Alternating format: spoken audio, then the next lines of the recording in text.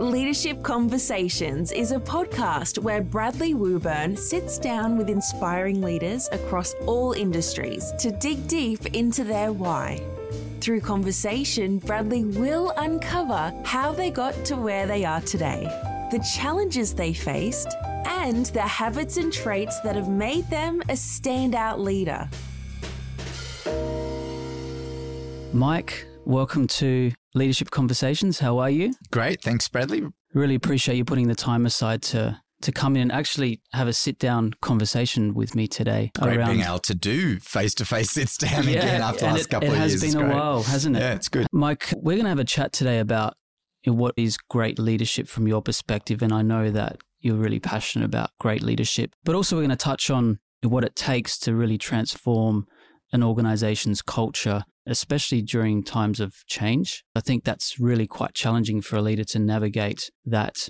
But before we do that, I really wanted to touch on some of your wonderful personal achievements, and I'll maybe dial things back to 2017 when you were awarded CEO of the Year and also the Order of Australia. What did that mean for you personally? Look, thank you. It was a real sort of pinch me moment on both of them because they're not things that you necessarily aspire to or think about along your career journey.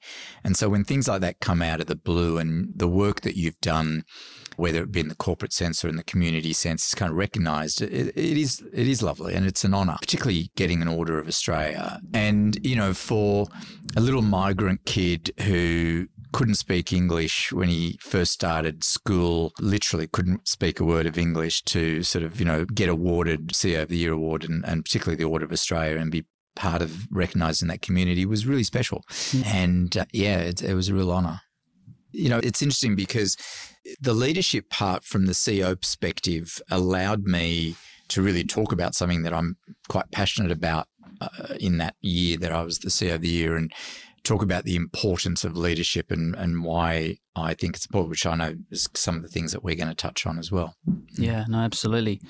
Can I ask, what was it like growing up in the Ebeid family? Your parents must be really proud of all the things that you've achieved in your career. Yeah, I mean, my family's very much a very typical migrant story. You know, mum and dad came to Australia in the late 60s. Dad was an engineer, and in those days, Australia needed engineers. And so he had a job pretty much before, you know, he landed in Australia, which is, I guess, you know, quite a lucky thing for a lot of migrants. And we started off life. Mum and dad wanted to, you know, give their kids a better life. They came from Cairo, Egypt. And there was a lot of issues back then, particularly for a Christian family in a Muslim country. And mum and dad, you know, wanted to sort of resettle in a Christian-based country, which was important for them. And that's what they did. And very much my whole sort of childhood, my mum worked, so I had two working parents, and I got to see my father, you know, really help mum out in a way that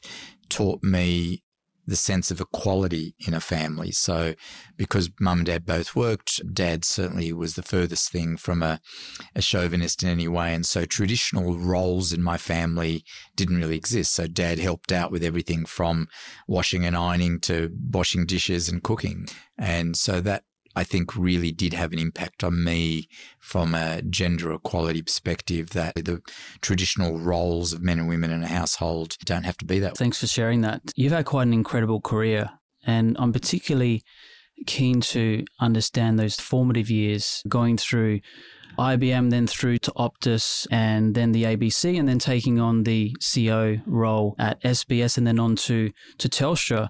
What are you most proud of in your career? Is there anything? I know it's a bit of an open-ended question. Is there one thing that really stands out for you? I mean, it's hard. You're asking me, I guess, over a 35-year career, you know, and over that 35 years, I'm very proud of a bunch of things. You know, in those early days at IBM, it was a graduate position role. I'm going to really age myself here, but I was with IBM in the days when we launched the very first laptop and PC. You know, I joined Optus in an early stage when we launched the very first mobile phone, you know, dial-up internet. You know, I've been through a lot of major technology shifts that have changed the way we live and work. And I've been really excited to have played a role in some of that and been a part of it. But I think, my time as CEO of SBS allowed me to really hone my own leadership skills, but also completely change an organisation at its core in terms of its culture.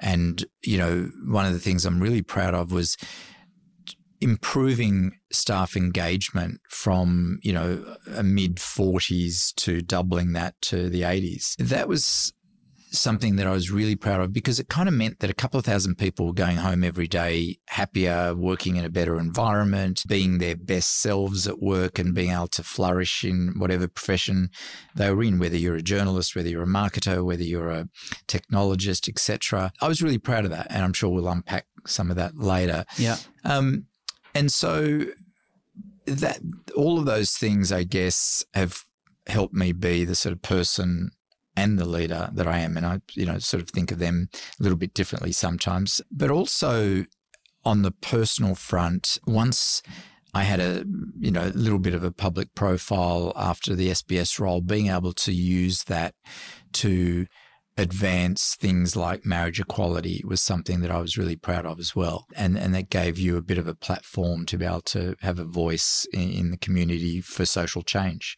So things like that, I'm also very proud of. It's actually a really good lead into the topic of culture. It's a pretty broad topic, but when you go into an organization and you recognize that, wow, there's actually some work to do around some of the things you touched on before. Employee engagement is really low. Employee morale is at an all-time low. What are the fundamentals that you need to put in place to really drive that up to levels that you want them to be? Yeah. Definitely at the beginning, you've got to have a passion and a will to want to change it. I think that's really important because if it doesn't start at the top, it's very hard to get traction. If you don't have your CEOs, backing in changing things. And often I think culture does need to be led by the CEO and her or his team. And it really does have to start at the top. It can't just be something that is driven by, a HR department or a HR program. It really has to be something that the whole leadership team buys into. When I think about a culture in an organization, I often say to people that organizations have to actively work on what culture they want, what culture do they need to be successful in the sector that they're operating in. Because if you don't actively work on the culture that you want, a culture will develop around you and it may not be the culture that you need to be successful in your organization. And so often when you ask a group of leaders, I get asked often to go in and sort of talk to C-level suite leadership teams about how do we start this journey, etc. And I think, well, you got to first know what sort of culture do you want, and then do a really forensic analysis of what sort of culture have you currently got, and you sort of build a bridge from A to B and say, okay, this is where we are, this is what our culture is. But you get your teams together to say, okay, what do we need? What sort of company do we have to have in terms of culture for us to be successful and achieve the goals that we want to achieve?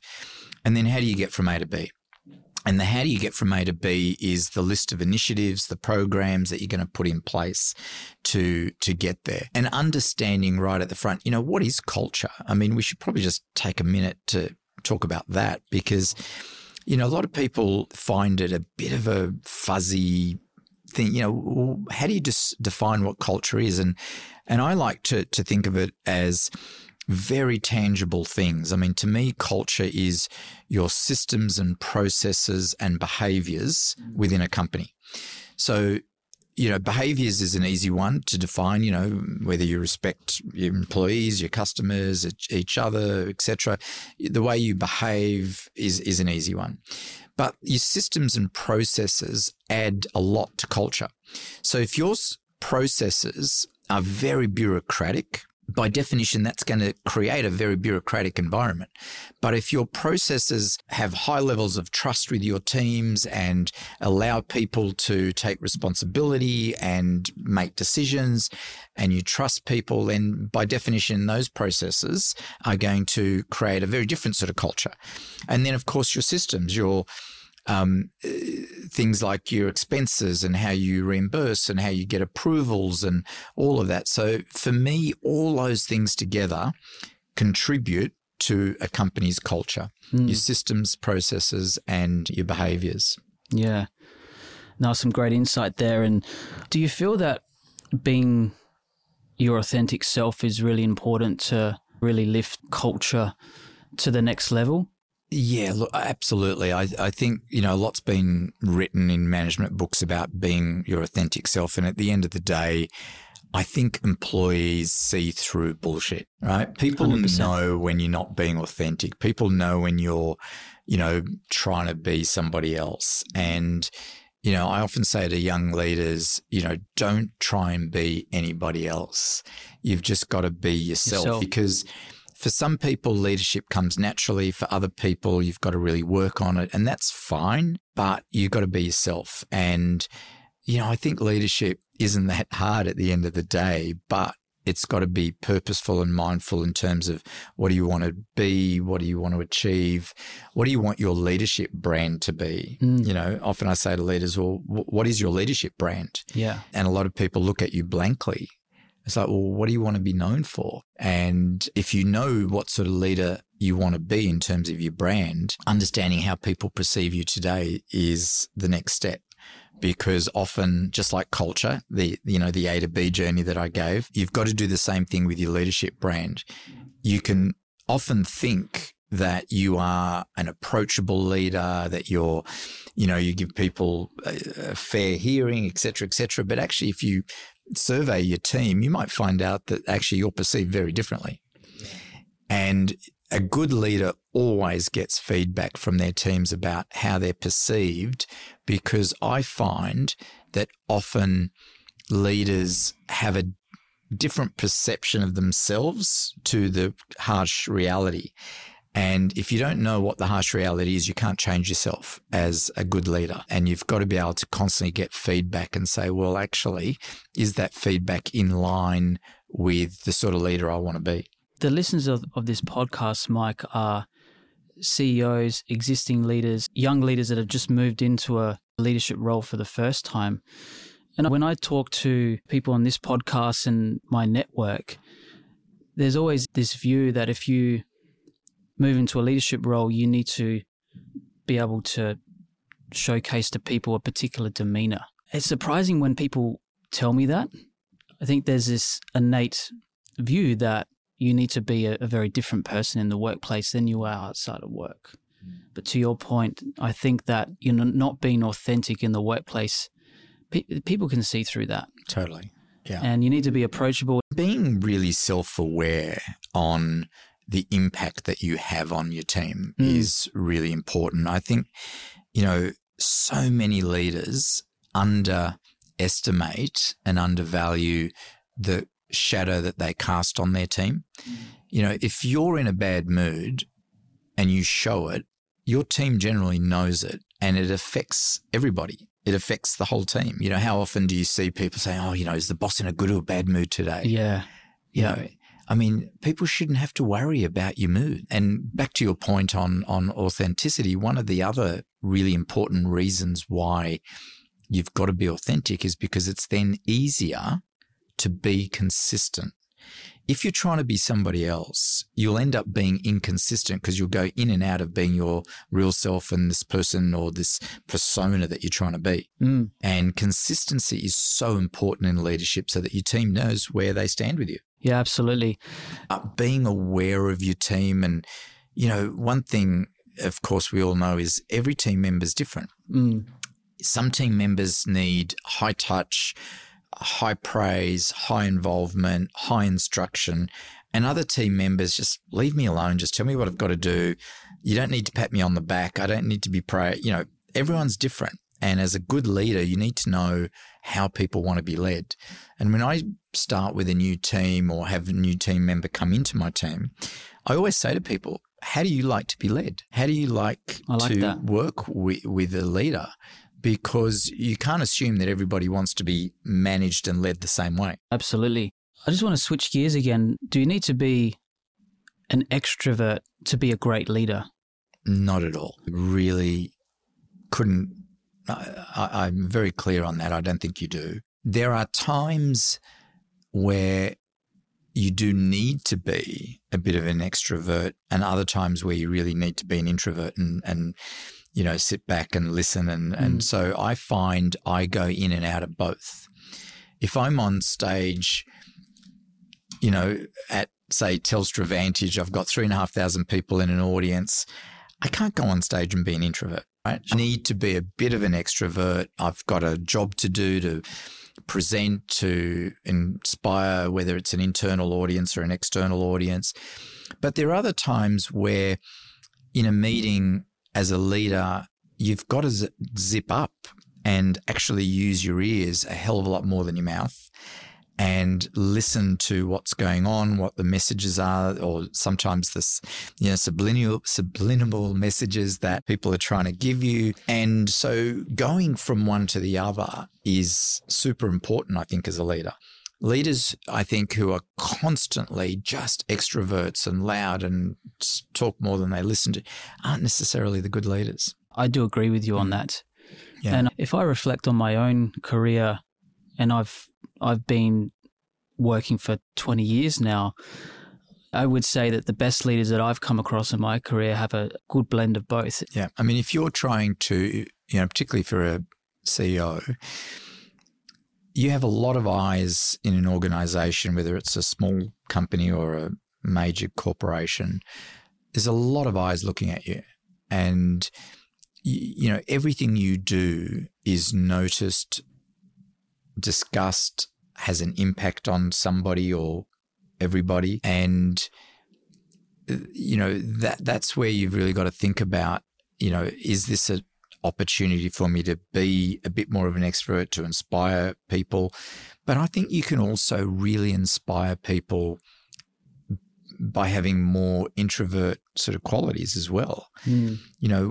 People who are quieter, who are very deep thinkers and strategists can be very inspiring because they may not talk a lot, but when they do talk, it's really inspired. And so people don't need to be showy to be a good leader. How's your leadership qualities evolved over, 30, 35 years that you've been working? Are there any qualities that really stand out for you that you've had to kind of really work on? Yeah, definitely.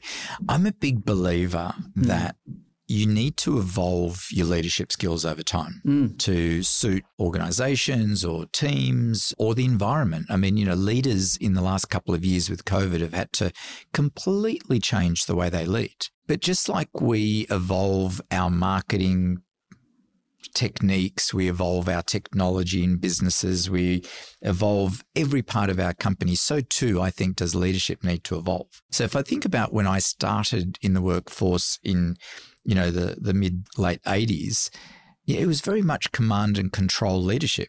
I'm the boss, I'll tell you what to do and you just do it. You couldn't lead like that today. Sure. And today leadership is all about coaching, inspiring, helping people grow, creating the right environments so people can be their best. Bosses 35 years ago would have told you, I don't need to know what your personal problems are, just get on with the job. And, there was no empathy. Leaders today, I think, have to have a high level of empathy. But to your question about, things that I've changed, I remember years ago when I was first, becoming a sort of junior manager and mid-level manager. One of the, when I talked earlier about often your team might have a different perception of you than what you think you are, I got some really stark feedback that I was a terrible listener. And I was like, really? I was really shocked. And often when you get 360 feedback, people are often surprised at various things in the feedback. And so I set out intentionally to really change that and to be a good listener. And it took a while, but then I was so proud a couple of years later when I started seeing on my 360s things like Mike's a good listener. I was like, wow, okay, it can work. But I used to do physical things to remind myself. So every time I wanted to jump in and just give somebody the answer or interrupt, I would sit on my hands on my chair. And I would just not let my hands out from under my legs until the person stopped speaking. Wow. It was just a little tiny physical thing that reminded me, just zip up and this is a time to listen. Yeah. But getting that feedback was invaluable for me as a leader. And I'm really fortunate that I got that feedback very early on in the process. Yeah, no, absolutely. We've touched on a lot today, but could you perhaps summarize what is great leadership from your perspective? You've been a CEO before. What are those couple of things that really stand out for you when you go, wow, that person's a great leader? What's great leadership? I think, there's no one thing. I'd just say that. Sure, I think it's a handful of things. Being self-aware is incredibly important, and the impact that you have on others. I think a good leader is somebody who really spends time in thinking about building the right environment and the right culture so that their team can really be their best and give their best work, and for people to feel that they can put their ideas forward without being shot down or ridiculed, or, creating the right environment is really important, and working on the culture so that you can